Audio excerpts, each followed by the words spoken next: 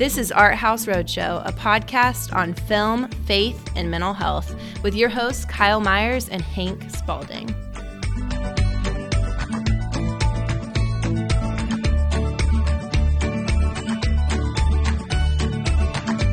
And welcome back, movie nerds, to another episode of the Art House Roadshow. My name is Hank. I'm joined here by Kyle. It's really nice to kind of get back into a rhythm of these, doing one every other week. Summer is always great for a lot of reasons. It gives us a break, but we really enjoy being able to come back here and kind of offer you bi-monthly, or I guess bi-weekly. I forget what it is now. I always think bi-weekly is twice a week, but it's every other week. Yeah, right? no, it's very confusing. It is very confusing. I always say both in emails anytime that's said. Yeah, that's right. So anyway, well, weigh in. What do you think? Is it bi-weekly or bi-monthly? Anyway, but we're here. We're excited to talk to you about AI today, which is going to be the films that we're going to cover.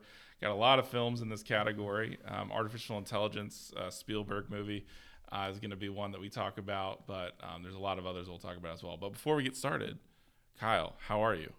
I'm doing pretty good, man. Yeah, just deep in the rhythm of things now, and not watching very many movies, keeping busy and staying tired. That's right. So this was a nice on purpose.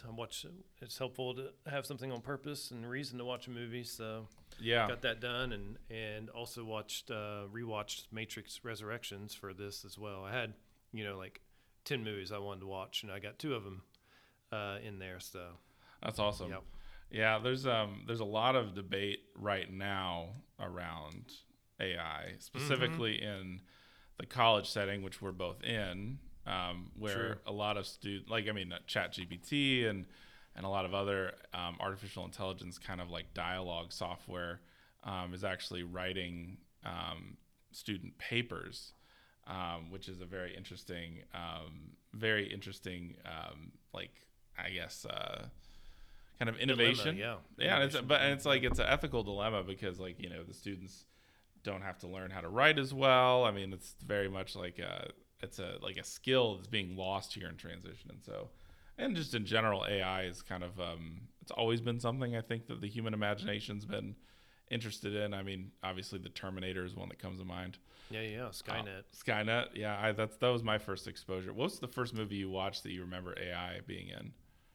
Yeah, I mean, that I was more conscious of it was probably more like The Matrix, because I did not watch Terminator movies when I was younger, even though I grew up with those. Short Circuit, maybe. Short Circuit, that's a good one. Yeah, and I don't know what else. That's a great question. Did you ever? Well, I think I know the answer to this. You've watched 2001: A Space Odyssey, right? Yep. Okay. That was the first one that I watched that filled me with besides the Terminator. Terminator is so fantastical, and so big that it and apocalyptic. Apocalyptic that it kind of, it fills you with an existential dread of a kind, but it almost filled me with more existential dread on like nuclear holocaust, I think, than really the fear of artificial intelligence.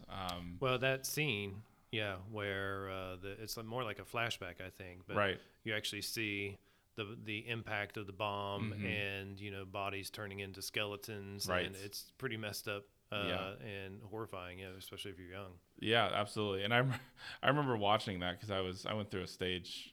My first kind of exposure to movies was like the 80s, 90s action flick with either Stallone or Schwarzenegger. And I watched that one, the second one, Judgment Day, which is where that happens.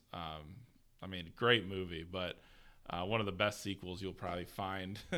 I still contend that Aliens is a very interesting sequel as well, but that's another conversation for another day. Yeah, those are 2 different directors, but Cameron did the Aliens sequel.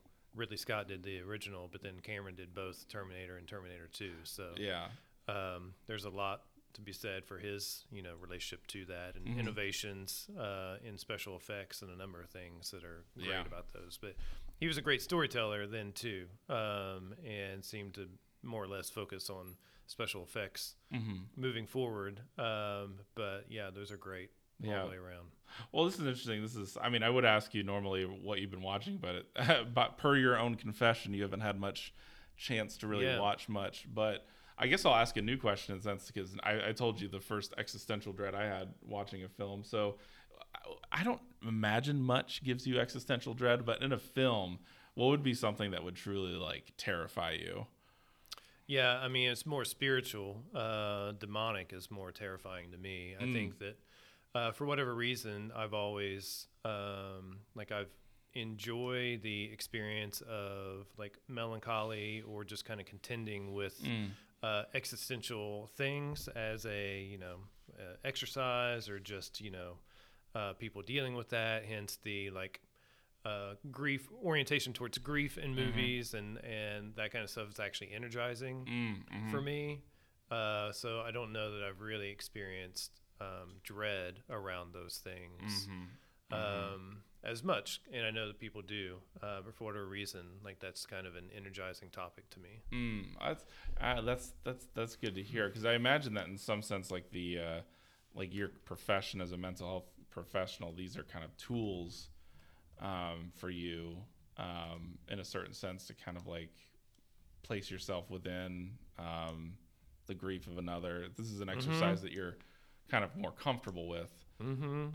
So yeah, the more spiritual threats would be very interesting. Well, our first film that we're going to talk about today will be the artificial intelligence movie by Steven Spielberg, just called AI, Artificial Intelligence. Which for me, like going back and watching it, like, it came out in 2001. It very much feels like a product of its time, just because Haley Joel Osment's in there. And it's funny, you're talking about last time we're talking about Scorsese and kind of your love-hate relationship with Leonardo DiCaprio as a leading actor. I remember feeling that very much with Haley Joel Osment after a while in the early 2000s myself. But this is a very interesting film about AI, and I'll kind of pepper in some stuff because I've been doing a lot of reading just theologically about AI, and I like this film because in some sense you've got like two different kinds of AI. You've got the AI like the Terminator AI that's like malicious, gonna wipe us out kind of situation, and then these other AI films, like I would put, for example, in this category, like the Bicentennial Man, Robin Williams film. I don't know if you've ever watched that. This is a more or less a question about what makes us human. Yeah, right. And I much prefer this kind of story about AI than the other. But, what are kind of some of your things that attract you to this? Because when I first brought up the idea of AI, or maybe you did, this was one of the first films that you mentioned. So what about this film kind of teases your imagination? Yeah, well, this one and the whole of it. I mean, I think when I watched Matrix Resurrections, which might be my favorite movie about marriage. Turns out, I really love the kind of loose way that they came about putting all that together and exploring the one, right? And Trinity as the one, and them together as the one. There's a lot of interesting stuff going on there that I just really enjoy. And that one didn't get rated very highly. I think people wanted something else from it, but I loved it. But anyways, yeah, they, once Neo and Trinity were killed, and it brought about this time of peace and some different things going on. One of the things that happened was some of the machines became sympathetic to the humans. And so it's an interesting question that I was pondering. Of part of our AI, freaking out about AI anytime that we've been in the conversation is that it will be like the original Matrix or Terminator, Skynet, where it will take on a life of its own. And also the way we think about aliens sometimes, if aliens do exist and they come here, they're going to just take over, and take all our resources and leave us behind. Or of course with machines that they'll enslave us, right? And or destroy us. And so that's obviously plays to our kind of cynical, apocalyptic kind of storytelling and way of thinking that we've been in for, since post-World War II. So it's been a long journey. But yeah, then there is this other side of it, of exploring. This AI movie we'll get into is very much just a spiritual journey, right? Like any and every great movie. But But yeah, this one's asking the question about, the machine's capacity for love, or desire for love. And you see these kind of friendships that develop in newer movies in particular. One of the themes of Resurrections and a film with Tom Hanks I love called Finch from a couple years ago. Yes. That's a good and you one. guys have heard me talk about After Yang a bunch of times on here. All AI-oriented movies. And After Yang is very much we adopted an AI teenager, to help raise our daughter and fill this role. And in it, he's malfunctioning, and then they're exploring his memories and interesting things. But there's a great conversation in that movie about afterlife and butterflies. Butterflies make an appearance in Finch, and butterflies make an appearance in Resurrections. Yes. So there is this kind of fascination with spirituality around machines, which doesn't even sound rational to put that sentence together. Machines and spirituality, but we're certainly in storytelling using it as a way of further exploring that, which I think is fascinating. Yeah, and in some sense, the I put like David's journey right alongside of who's the main character, the AI boy in this film, played by Haley Joel Osment, like alongside of kind of the spiritual journey of the Bicentennial Man, played by Robin Williams, which is that film that asks the question like, what's so desirable about being human? In some sense, also too, in a lesser extent, I think the same kind of question is in like Ultron, from the Avengers films, like the conversations between him and Vision, especially towards the end of that Avengers Ultron movie, where they're trying to not necessarily even talk about what it means to be an AI, but what it means to be human. Yeah. Like there's this craving of Ultron to have like a body, like a human's body that works like a human's body. And I, obviously that's like the main thing that kills the Bicentennial Man when they, in that film. But in this film, the Avengers film, it's very much like a kind of a conversation around the fragility of human nature, which I really deeply appreciated that thought piece right at the end of a, traditional kind of smash and grab, action movie. Yeah. But yeah, like 100. Yeah, absolutely. And so like this film, I mean, you talked about adoption. I mean, in some sense, if we would have waited a couple weeks on the AI, maybe we should have. There's another artificial intelligence movie that's about to come out called The Creator, which I'm kind of looking forward to myself. And it stars the actor from Tenet, I think, Jonathan David Washington, I think is his name.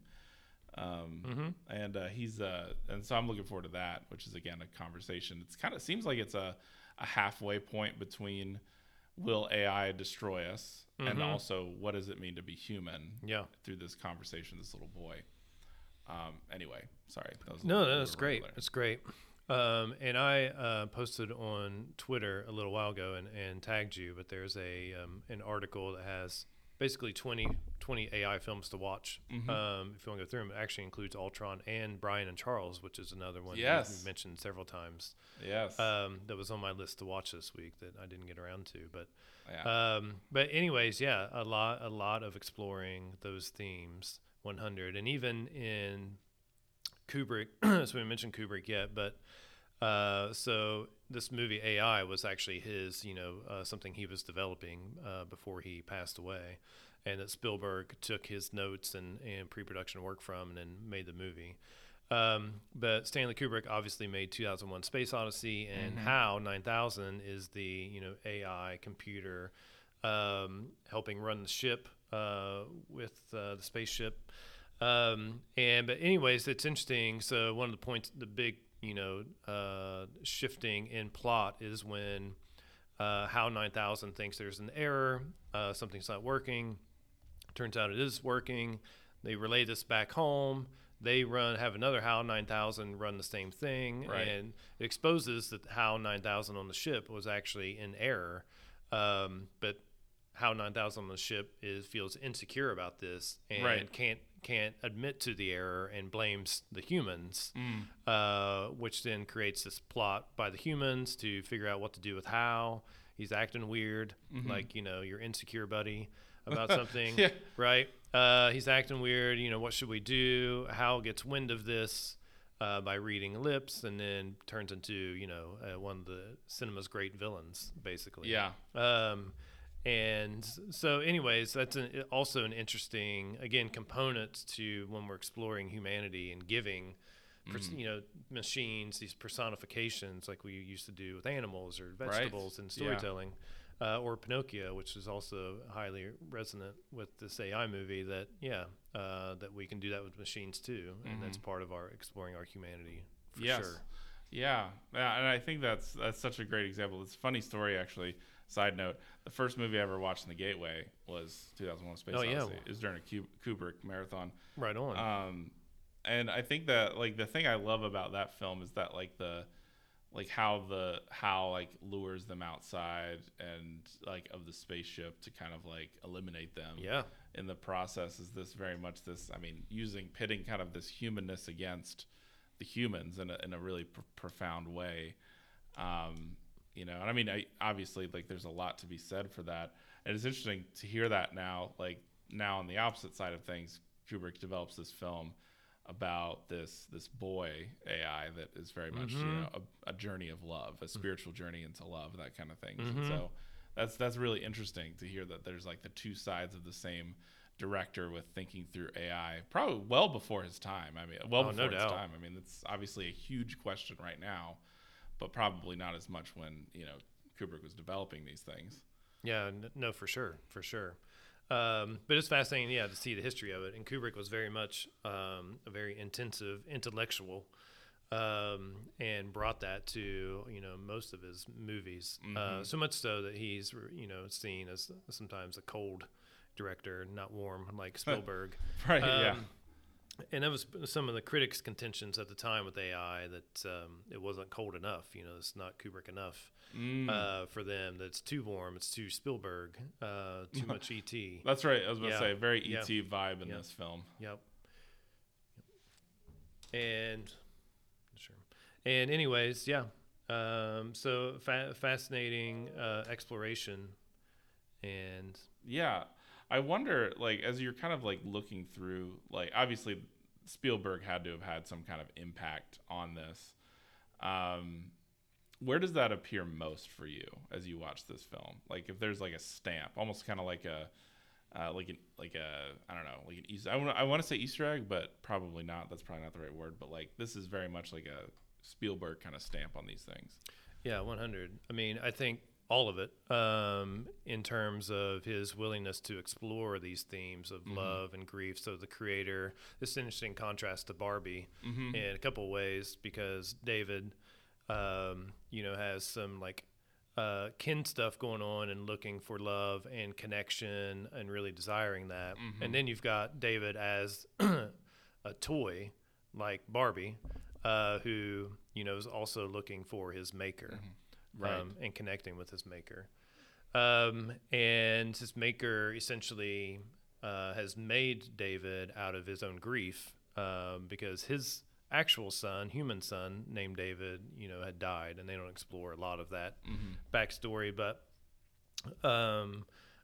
essentially the creator made David out of grief. And to be able to love parents. And this is subversive technology in the film, because they've made, human robots that can love, like, make love and more fulfill sexual desires, but not like love. So it's also exploring love in the movie as like, C.S. Lewis would. And what does that mean? And what does it mean to create a child who can love his parents or receive love, was a new question, and again, interesting from that standpoint. But ultimately, it's a Pinocchio story. It's very much, parallel with Pinocchio, and pursuing the blue fairy, and it's overt, in the story. Very much text, but kind of fascinating to see it explored through these means. But with Spielberg, definitely the way the light and the water is used, the spiritual journey, the Lady of the Immaculate Heart, just some very like on purpose, images that, show our need for religion, show our need for meeting our maker, show our need for going through this journey. It's also just a rite of passage. So very much again in the coming of age side of it, as well. So on that theme of coming of age, and I hate to go back to this, but E.T. obviously is this E.T. but with AI. Mm-hmm. In some sense, the kids are obviously in E.T. the ones that are coming of age. There's this kind of theme. I don't really know exactly what to call it. Obviously, there's more of like a biohazard kind of element to E.T. because of does the alien represent kind of biological threat? But I love the idea of a coming of age, a coming to maturity of adulthood. And you brought this theme up for an AI as a way to then read back on the human experience of what it means to be. Because in some sense, this child does not have the same, does not grapple with the same stuff. I'm not saying that it's less than, but in some sense, more than what the average child has to kind of grapple with, an understanding of an existence. There's adaptation, obviously, that's a theme here. But I wonder, in terms of the coming of age element in both E.T. and AI, what do you think? Spielberg obviously is covering this in two very different contexts, but do you think that there's some kind of connection between the way that he envisions a coming of age of these children in E.T. versus David here in artificial intelligence? Yeah, I don't know. That's a great question. But more in line with just the, optimism and compassion surrounding it, but you just feel that, that it's not being exploited for some other part of the story. The kids are not. And it really is about this processing childhood as an adult. Mm-hmm. You know what I mean? Mm-hmm. And it's very much for adults to, remember and identify and empathize with the journey and everything that those journeys represent in terms mm-hmm. of your typical sibling rivalry mm-hmm. In mm-hmm. AI in particular is quite fascinating and difficult and brutal, mm-hmm. at times as mm-hmm. well, and ends up, being the catalyst for mm-hmm. David's spiritual journey to leave home, go into the wilderness and confront death and loneliness and lack and learning that he's not special mm-hmm. Or important is part of that. And survival requires faith and hope and compassion in other ways. And there's even moments of doubt. Joe, mm-hmm. Doubt brings in doubt by asking, what if the blue fairy isn't real, and again, they're exploring love, definitions of love and what mm-hmm. love is and what kind of love he's looking for. So all that's very much about, and it even starts with, I'm sorry I didn't tell you about the world, from his adopted mom. So it's all just very potent from that standpoint. And I wish I could go back into, it's been a long time since I've seen E.T. to remember how similar that is with that. But it's very similar to Pinocchio, but Pinocchio also includes temptation. Right. Yeah. When in the book, he actually turns into a donkey with his friends, but in the original Disney movie, he just has the donkey ears. He's turning into a donkey, but he doesn't fully. Right. Anyways, that's a consequence of, not studying or whatever. They'd gone to this island. And by doing bad things and having too much fun, they turn into donkeys that are then exploited. Right. And so that, that whole side of it as well that David does not necessarily experience, but again, fascinating from that mm-hmm. writing point of view. Yeah, it is a profound story of faith there, because in some sense, I was beginning to feel as I'm watching this film that, David is starting to think he doesn't belong anywhere. Which I feel like is a very classic trope that I hear a lot in mental health. Mm-hmm. This sense of meaninglessness and not belonging really anywhere. And so the spiritual journey is in some sense to find out, not only, in the opposite of kind of you brought up Ken, right? Mm-hmm. Earlier, the opposite of where Ken comes from, I am Knuff, that kind mm-hmm. of ending piece. Yep. And instead going to the place of we're actually all kind of united in this same sense of we hope, we fear, we're We're not eternal. All these various kind of elements that are kind of just indicative of like creaturely existence in general. And so I think that's a really interesting insight that you have there, at least from my perspective. Yeah. Yeah, no, absolutely. And, even to, just the longing, right? Which is, there's a lot of just vulnerability in it. Which again, with Ken, doesn't get to fully, because we are the double bind for us culturally is that we are made, Brene Brown would say we are hardwired for love and connection and belonging. But culture is always telling us also to resist and to rebel and to push back against and to be individually expressive. Right. And so we're struggling to figure out like which one, is it basically, right. We want both. But this one is very explicit in the, this longing, that this, machine cannot help, but, longing for his creator, longing to be special, longing, for his mother, and just very vulnerable stuff, right? Stuff that we're supposed to like stuff down and not talk about. We're supposed to be Knuff. Right. Yeah. We're supposed to be Knuff. But we're not. And so we're not, number one, and number two, like, belonging is really important. And normal. So, historically speaking and spiritually speaking. So I think that's, it just highlights, continued dilemmas, and that, again, maybe the real dilemma right now isn't AI and chat GPT and whatever, which I wish I had when I was in college. That's back right. in the Yeah. 90s. I had to pay people to write papers. That's right. Yeah. Which I didn't have enough money for, so I just wrote bad papers. But anyways, but yeah. So I think there's a lot there to extract spiritually, obviously, even to the end. And there's, this movie, I saw it in the theater in 2001, which is the summer before September 11th. Right. Yeah. So it's interesting that they, when they first go into Manhattan, you get to see the towers. One, but then two, even his, whether it's a suicide attempt or whatever it was, but David leaps off the edge, and falls down into the water, and ends up being rescued and in a further journey for the Blue Fairy. But the way that Spielberg shows it, him falling, I mean, it's just very 9/11 related. In terms of memories, right? Yeah, and the visuals we were seeing that day, so it also became part of that in its own way, as well, in terms of grief and things that we're not in control of, and a number of other things. So it's fascinating. Yeah, I love that. I mean, you said this just a little bit ago, like early on here, and in some sense, like the language of like maybe it's not just AI that we're afraid of. It's these deeper kind of grapplings with our own kind of humanity.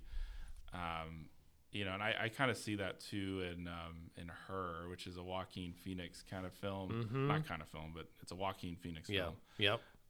Where he kind of falls in love with an AI, whom at first kind of is more of just an assistant, but then grows. And it talks about this sense of attachment, right? It explores really directly this language of kind of like belongingness and attachment and things like that I really appreciate, that AI movies oftentimes bring out. And I think of that the love that they're shared. And it's not even just between Joaquin Phoenix's character and his AI, but it's actually an experience shared by a lot of users whom are so detached from other people that they fall kind of romantically or they have a deep connection to their AIs. And in some sense, that's a really great parable about kind of our use of technology. I think a lot of us feel more closely wed to like our phones than we do other people. Yeah. And it's because that's kind of our access. More comfortable texting than talking. Absolutely. Absolutely. I mean, and in some sense, that's something too that kind of stuck out to me when I was watching these films, is just to see that there's this hollowness, right? With AI that exposes not just AI's hollowness, because I think AI has a hollowness to it, but our own kind of spiritual hollowness when it comes to our connections to other people in the world. Yeah. Or spiritual longings. Spiritual longings, yeah. Yeah, absolutely. I wonder, I mean, obviously this is not a film that either of us have watched probably for this one, but I'm reminded also of like Ex Machina. That's a very different kind of film. And it almost does this from reverse, where you put the, I think it's Brendan Gleeson, no, it's his son, Dom Hall Gleeson, in this kind of character of his own spiritual like longings in a certain sense, for this AI, but her longings is to just be out in the world. Very different kind of movie, very small film. Yeah, same director as Annihilation. Yep. Yeah. So I don't want to, obviously I don't want to delve into that too much since we haven't watched it, but that's also a kind of connection there. There's lots of spiritual longing, or just longings in general, with these films for AI. Yep. So. Well, yeah, and again, back to 2001, there's definitely a rebirth kind of thing happening at the end of it, and which is interesting. And Blade Runner, the character of Roy takes on very Jesus oriented, not just imagery, but also kind of like motivations and resolutions, which is very interesting. So there's definitely this kind of tie of spirituality to this conversation, when it's not just straight up again Terminator or something like that. But I think the best of them are really exploring the human being more than anything else, which is great. Right. Yeah. Yeah, I think you're absolutely right. Until AI takes over and writes its own story. Yeah. That's right. That'll be the interesting thing. And then now, I mean, obviously this is part of like, I think what's going on with the writer's strike is that the more reliance on kind of AI to even write dialogue for films is kind of obviously scary. But I do think about scary. But Lucas could have used it for the prequels. He could. We all know this. Yes, we do. Yeah. That's fantastic. Well, it makes a lot more sense. I mean, in some sense, I wish that. Anyway, I don't. We've spent many podcasts of me bagging on Lucas and Star Wars, but we don't need to do that anymore. And it's funny because like as I'm on the other side of things, like I think of AI. Like I have a very dear friend who's very, I think, existentially concerned about AI in general, like what it means for us and things like that, and is there a difference? And I just haven't seen anything in AI that's really convinced me that there's really anywhere close to kind of like mimicking humanity in a real sense.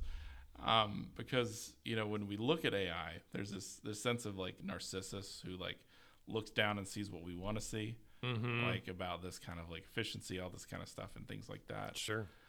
But this is why the films are so great, because it's the art. It's not even looking down and seeing what we want to see, but looking down and seeing, I think, a true, honest picture of who we are. That's what I like. That's different about like the kind of philosophical conversations about AI right now versus these artistic models. Yeah, absolutely. They reveal, I think, more truth, and which is why they're so helpful. I think in us. I mean, because they're all films about. We talked about being human. They're not even really about the dread of anxiety of like AI becoming sentient and skynetting. I mean, obviously those films exist, but the best ones are the ones that are just explorations of our own humanity.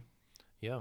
And if you want to combine Body Snatchers and AI, you can play through Fallout 4. Oh, that's right. Yeah. Yeah. And the Institute. Yeah. Have you played Fallout 4? I have not. Yeah. That's one of my favorites. Have you played Detroit Become Human? No. That's a really good film about AI. Actually, I mean, you play as these various three, I think, artificially intelligent robot kind of individuals as they're kind of becoming human. One of my favorite parts of that, there's a character, I forget her name. She's a caretaker, much like the ones we've talked about, for a young girl, for a single father, and she witnesses the father kind of like be abusive to the daughter, and her prime directive, for lack of a better phrase, is don't do anything that harms the host, who would be the father at this point. And she like freezes up on commands, but there's something within her circuitry, the kind of becoming aware, that actually moves her to neglect that in order to save the girl. And it's a really interesting, powerful scene as she kind of becomes aware in that sense. Again, Detroit, Become Human. It's all about these artificial intelligence, beings kind of becoming human. A lot like Blade Runner. Like you mentioned that already. Yeah. And so if you have time, it's really good. Interesting. What's it called again? Detroit, Become Human. There's also a detective element to it. So if you like detective dramas. Yeah. And it's really good. So you check that out. And if you haven't played it at home, you should all play it as well. It's a very good game. And it doesn't require some of the same kind of the thing I appreciate, especially as I'm getting older, is doesn't require the same kind of dexterity in my gameplay that other games do. Right. Yeah, no doubt. So, well, anyway, so we've kind of covered a lot here with AI. Obviously, we've got there's a whole list, and we have that list on our socials. If you want to check out those movies that are important for us to cover, I would also mention that we have a review up of Brian and Charles, if that's something you want to check out. I really enjoyed that film. That was one of my top films of the year that it came out, I think. Yeah. What other thoughts do you have here as we're kind of looking down at this very complex topic, but with the artistic representation? Yeah, no, and there's tons of other films to explore and list, but again, the one that we'll retweet on Twitter, you can see some others that I love. Moon from 2009. That's a great one. Yep. More recently, Megan, which I've not seen, horror film, also about a child bot, basically. WALL-E is not one we talked about, but that's yeah. Sorry. Yeah. So good. Yep. WALL-E's great. We've been fans of that since it came out in our family. But you want to talk about a spiritual journey there? Yep. Megan is fascinating in the sense that it's imagine the caretaker becoming obsessive.